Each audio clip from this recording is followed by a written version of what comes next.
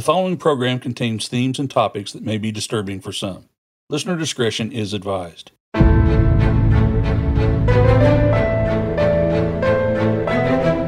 Welcome to Any Given Day, a podcast series sharing the stories of those who dedicate their careers to serving others. On any given day, the more than 800,000 law enforcement officers in the United States witness the best of community and confront the worst of society. The profession requires a resilient mind every single day. In this season, we hear the stories of how law enforcement officers navigate the unique stress of their job from the men and women who live them. Each week, they remind us, on any given day, you face the unknown, and on every single day, you carry on. On this episode, we're speaking with a man who many in law enforcement know. He's a 38-year law enforcement veteran. He's a partner in Brooks Bawden Moore, Government Relations and Strategy Consulting. He's known as a cop's cop and a national leader on public safety policy issues. He's also excellent at talking about the personal effects of being in law enforcement. His name is Ron Brooks. Ron, welcome to Any Given Day. We're glad to have you as our first guest. It's great to be here. You've had a long and successful career in law enforcement. There are an untold number of cases in narcotics work, creation of effective fusion centers in California, and years of policy consulting after a successful career on the streets. So let's start there. Why did you get into law enforcement in the first place? You know, I originally wanted to be a history teacher, strangely enough. But my father was a California Highway Patrol officer, and I grew up around police officers. And I served a period as a firefighter with CAL FIRE as a wildland firefighter right out of high school. And it kind of changed the way I thought about our first responders and what I might find as a satisfying job. And so I decided to follow my dad's footsteps. He did 35 years with the California Highway Patrol. And so in the beginning of 1975, I came on the job and, as you said, spent a great 38 years, a career that I look back on fondly and that I'll never regret taking, a path that I never regret taking. You know, something that I've always been really proud of is that in addition to my dad's service, my wife was a police officer in San Jose. My daughter and son-in-law are San Mateo County deputy sheriffs. And so our family has served for 125 years and counting, wearing the badge. We've all done it proudly. And it's been an incredible career, one that I'm very fond of. And since starting Brooks Bawden Moore, I've had a chance to support law enforcement public policy issues for another 8 years. So I've been at this, in this arena, at these efforts for a lot of years. Well, thanks to the whole Brooks family for over a century of service. Ron, we're going to talk about some of the tough things you handled as a young officer. But rumor has it that you enjoy sharing the lighter side of law enforcement, too. Can you start us off with some of your favorite moments in policing? You know, there's a million great stories, and there's a million funny stories, as you mentioned. I mean, this job is the one thing the police TV shows never get right is the amount of laughter and the camaraderie and the good times. So I'm going to start with two quick stories. One is a real policing story. I was off duty with my partner and my wife, and we were finishing dinner, and we were getting ready to get back on the freeway, and we actually witnessed somebody grab a woman off the sidewalk and pull her into the bushes. We were able to go to her aid as he was preparing to rape this woman. He was a violent criminal who had just gotten out of prison. We were able to stop that attack before it really started. So being able to intervene and make a difference in somebody's life, whether you're finding a lost child, whether you're pulling somebody out of a burning building, whether you're making a great arrest. And then on my very last day in uniform, which was a lot of years ago, 1981, I think, I was driving down the road and I was flagged over by a woman. And she said, "Hey, my daughter's having a baby." People over exaggerate. And I said, "Yeah, probably not. Let me check." And as I checked, the daughter was having a baby. And so I got scared, wished that I had listened more during first aid class on how to deliver babies. But, I called for the paramedics. I called for the fire department. I had a little nervousness in my voice, I'm sure. But I was able to deliver that baby about to the hips, and the paramedics got there and said, "Hey, Sarge, move over. We got this." And but to bring a life in and to experience that, it was an incredible moment. So there's lots of ups and there's lots of downs in this job, and it takes a toll because it's being on an emotional roller coaster all the time, and that is the challenge of the job. I really think, excuse me, I really think that when you look at where we've come in policing, 6 months of training at least in the academy, field training after that, recurrent training. We're very concerned about, do we have the right equipment, the right safety equipment, the right training? But the one thing we never train anybody on is mental resilience. We never train them on the fact that this job's going to take a toll, because you're going to see things that the average person never sees. You're going to run to danger when every fiber in your body is telling you to run away. And that is ultimately what takes its toll on police officers. I always said that everybody has a bucket, and the bucket gets full. And people's buckets get full at a different rate because we process things differently. And so some people, you could be in the same situation, a critical event, a shooting or a horrific car accident or a house fire where people are killed. And maybe your bucket fills a few inches. And maybe that fills somebody else's bucket near the brim. But when the bucket, when it finally overflows, you've reached critical mass, and you're in trouble emotionally, and you're in trouble from your ability to hold a marriage together, hold your family together, hold the job together. We're kind of taught to be tough and to not seek help. And even when we go on a mandated visit to the psychologist because we've been involved in a critical event, we tend to clam up. We don't want to talk about it. So there's a common theme in there that cops tend to clam up. That can produce some negative and harmful effects. Are you comfortable saying a bit more about your personal hardships? You get so involved in the job, especially when you're young, you're not paying attention to your family.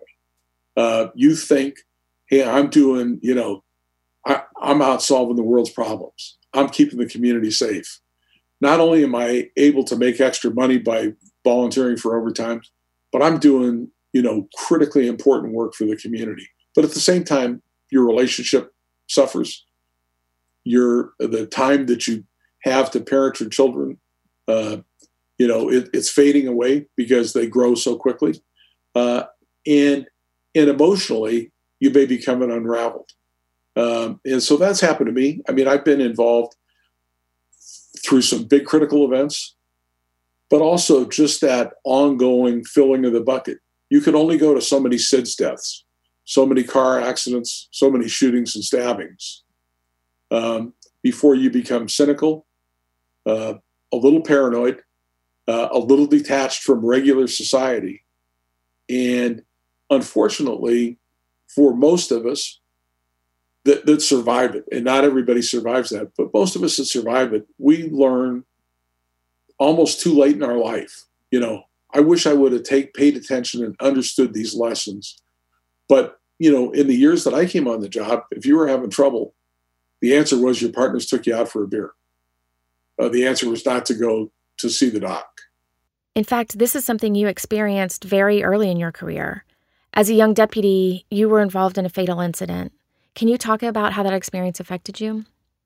Sure. So I was working narcotics at a smaller police department near San Francisco, and we had finished an undercover buy. I was working undercover. We had finished an undercover buy. It was a payday Friday. We were getting ready to go out and treat ourselves to a great lunch, and we copied a call of a bank robbery in progress. And we were a small unit. It was a sergeant and 3 detectives. And so our sergeant, who was a great guy and a great cop, George Garrett, said, hey, let's go see what we could do to help out there first. My vote was to go to lunch, but I lost the vote. And so we took off. We were very, very close to this bank. And at the time, we had a policy that undercover officers would enter the bank and try to identify the robbers and then point them out. Not a good policy now, but that was the policy at the time. So we went into the bank. As we got close to the bank, we received a radio call that it was a threat of a bomb. And we had a description of the suspect wearing a suit, clean cut, near the bank manager. And so our Sergeant George Garrett went in one door. Myself and Detective Dale Switzer went in the door at the other end of the bank. And our third partner, Bob Peel, was on the radio trying to make sure everybody knew we had undercover officers in the bank. We got in and realized almost immediately that George Garrett was in a fight. And we began running towards him. 2 shots were fired. We saw him go down. We returned fire. The suspect went down. Bob Peel had come in the same door we had entered. He ran out the door that Sergeant Garrett had come in to try to get help. And as he ran out, uniformed police officers mistook him and shot him. We ran to George, and I realized almost immediately that he was in very serious, probably fatally wounded. The ambulance and paramedics arrived pretty quickly. I went with George to the hospital where they worked on him, and it was interesting. I got in the ambulance, having worked undercover. I was wearing a gas station uniform. I had long hair and a beard.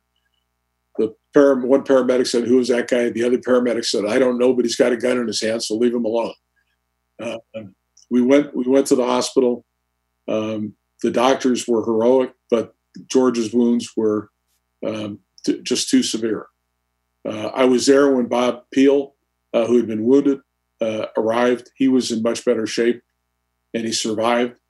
But, I was, I think, 27 years old. It was a tough way to grow up. And even though I had witnessed other critical, other horrendous events in my police career to that date, and we had been in a near shooting just 2 weeks before, to actually witness that at a time when you're young enough that you think you're invincible, that the badge is got a magic bubble around you, and to then be there and have to help with the investigation, give statements, and then go in and tell his wife, who they had brought to the hospital, who was 8 months pregnant at the time with their first child. It was a horrific event. And interestingly, it was before we really thought about, before we really thought about how to help cops. There was no psychological counseling. There was no time off. In fact, we had a lead on this suspect's house, and they said there might be other Confederates at the house. He was fatally wounded at the scene. Might be other Confederates at the house. And so they loaded me up, and I said, well, I didn't have a gun. The crime scene guys took my gun, and some guy goes, I got an extra gun here, take this. And off we went. And I said, I'm not really feeling that well. I'm not sure this is such a good idea. And they pulled over to the liquor store and said, here, drink a beer, you'll be better. And then off we went. We conducted this search warrant. I went back to work, and 3 days later, before the funeral, I was on my way to lunch, and I monitored a call of shots fired. And I went, and as I pulled on scene to help the uniform guys, this mentally disturbed person fired shots at us, not directly at me, but it was a wake up, because this is 3 days later. 1 day later, then I did a search warrant, and they said, hey, the best thing to do to get back on the horse is be the first guy in the stack on the search warrant.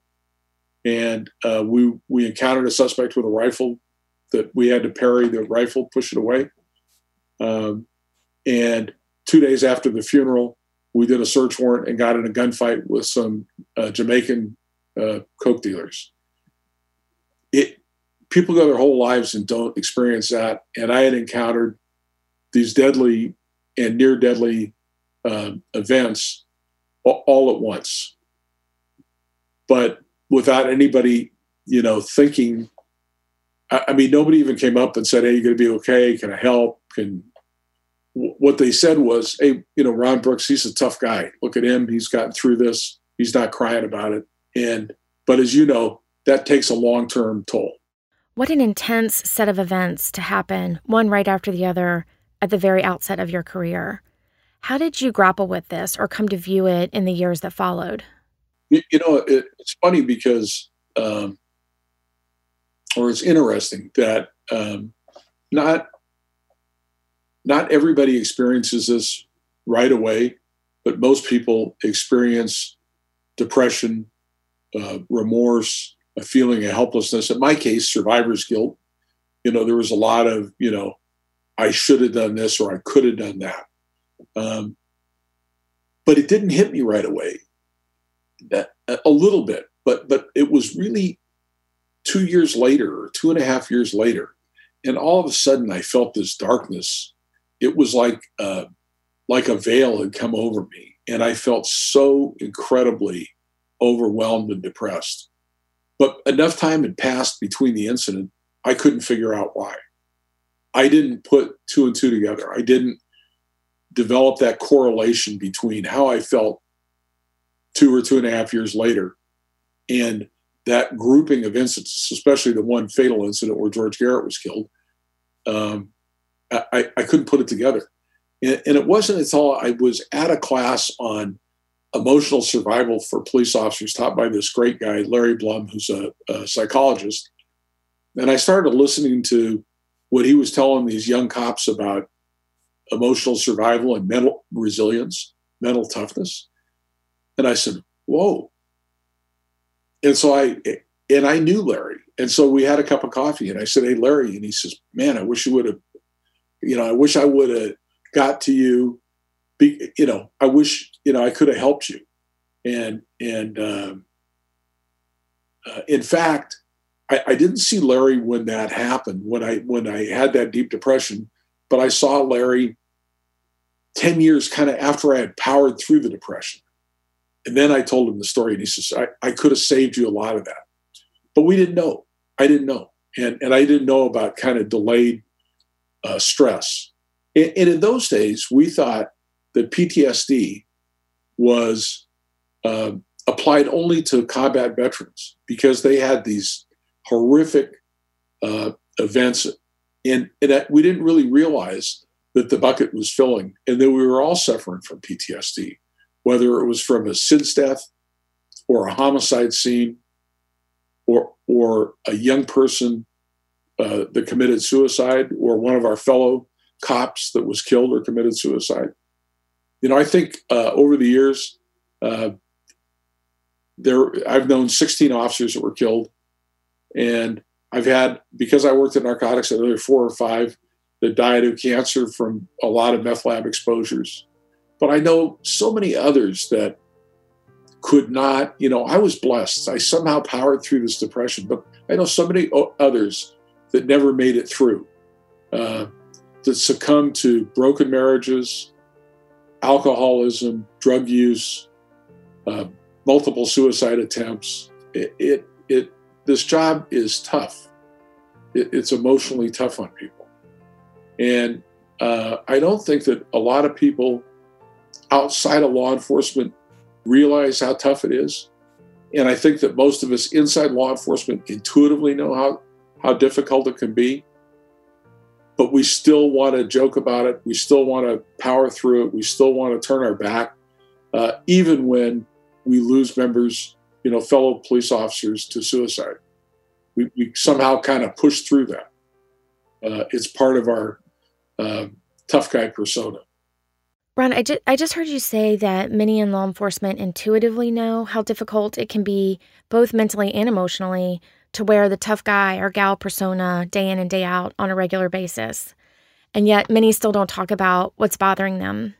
What did you do that helped you the most during the tough times? I got lucky. I really don't know that I did anything. I got lucky. I had a loving family. I had children that meant everything to me, a wife that meant everything to me. I loved the job. And I wanted to survive. And I just got lucky. but I wish I would have sought help. And I would tell people right now, if you feel it, it felt like this black cloud had enveloped me. This almost like everything I was looking out was through black gauze. And I felt so depressed. I felt like crying, but I didn't, but I felt like it. I felt like I had to act even tougher because I felt like I was losing some of that edge, that I would run into a call without waiting for backup, that I didn't need to wear my vest, that I needed to drive faster than anybody else. Really, it was pretty self-destructive. And I got lucky, but I would tell somebody, you don't need to do that. There is no negative stigma to seeking help. In fact, it proves that you are tough enough to seek help. And that's what you need to be. And there are so many incredible resources out there, professional resources. And I would say, when you talk to your friends, when you talk to your support group at work, that's great. But you need professional help too. And you should never be embarrassed about it. And you should never let it. I only let it go as far as it did because I didn't know the resources were out there. When I came on the job, we didn't have those resources. But now there are resources, and I would just encourage people. And when it comes to Survivor's Guild, I just recently lost a very good friend. His dad had been one of my best friends, and I had mentored this person into law enforcement, and he had had a very successful career and recently committed suicide. And I was at the reception after the funeral, and several of his friends came up and talked to me about, I should have seen this. I could have done that. It's not your fault. You can't see it, or you may not see it. If you see something that scares you, act on it. But if you didn't see it, it's not your fault. Get help. We see these suicide clusters, and that just shouldn't happen because there's resources out there. And this podcast is a great example of a way to draw attention to what a critically, it is an epidemic of not just suicide, but officers losing their careers or losing their lives. I taught for years, I taught a drug unit commander's course. And I used to try to instill in these commanders, sergeants, lieutenants, and captains, look, you need to teach your folks all that they need to be safe and to come home in one piece. But in addition to that, you need to teach them to not make the kind of mistakes that will cost them their job or cost them their pension. And you need to teach them that there are resources out there when the job starts to get to you. Don't bury yourself in a bottle or drugs. Don't lose your marriage or your children. Don't lose your job over it. We need to look out for each other. Ron, as we bring this to a close, maybe we could hear from you about someone that you admire for how they handle adversity. There is a bunch of them, and I'll tell you one. And I don't know her very well, but Stacy Lim, who was an LAPD officer, who was shot off duty in a carjacking attempt, and returned fire, held her ground, even though she was seriously wounded. And she saved her life by returning fire and driving back, fatally wounding one of the suspects and driving back the other suspects. And then she collapsed in her own driveway. The carjacking happened at her home, and she was just arriving home. When they got to the hospital, they did surgery. She died on the table twice. And when they got her out of surgery, they realized she was still bleeding internally. And so they went to Stacy, and through a series of squeezing the surgeon's hand, he explained to her, if we don't go in and do surgery again, you're going to bleed to death. You squeeze my hand and let me know if you want to do it, because I can't give you anesthesia again. And so she squeezed his hand, and they did the surgery, and they saved her life. And the police chief, Daryl Gates, came in and he said, hey, look, Stacy, you've earned a position anywhere in this department. And she goes, I just want to go back to my old beat, which was a really tough beat, because I don't want anybody to think that I took the easy way out.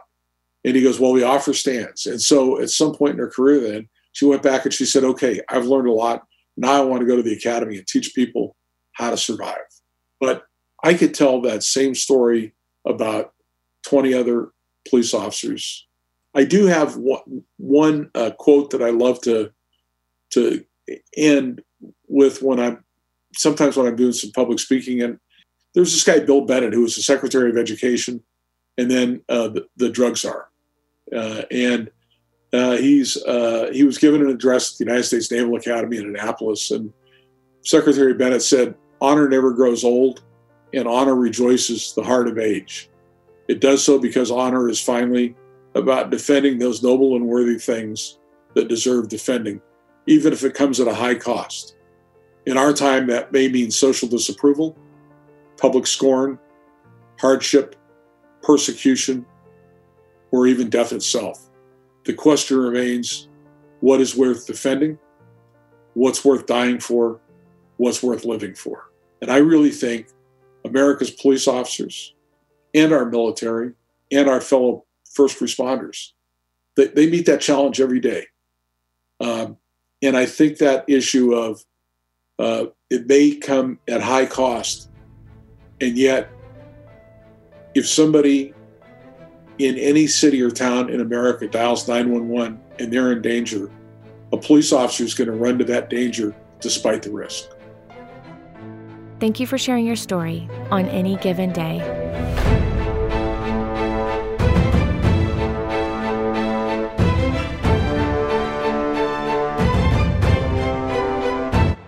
If you are struggling or know a law enforcement professional who is, get help now. There are many resources, including the following. Call 911 if emergent help is needed. Safe Call Now is a confidential 24-hour crisis referral service for public safety employees and can be reached at 206-459-3020. The National Suicide Prevention Lifeline is available 24 hours a day at 800-273-8255. You are not alone. Stay safe. Nothing heard on this podcast should be considered medical advice, and its contents is not intended to substitute for professional medical advice, diagnosis, or treatment. Please consult a healthcare provider for that information. The views expressed are solely of the individuals who share them. Thank you to the parents of Chris Dudley, U.S. Marshals Service, for sponsoring this episode. A special thank you to Ron Brooks and Ben Bawden for dedicating their efforts to Any Given Day.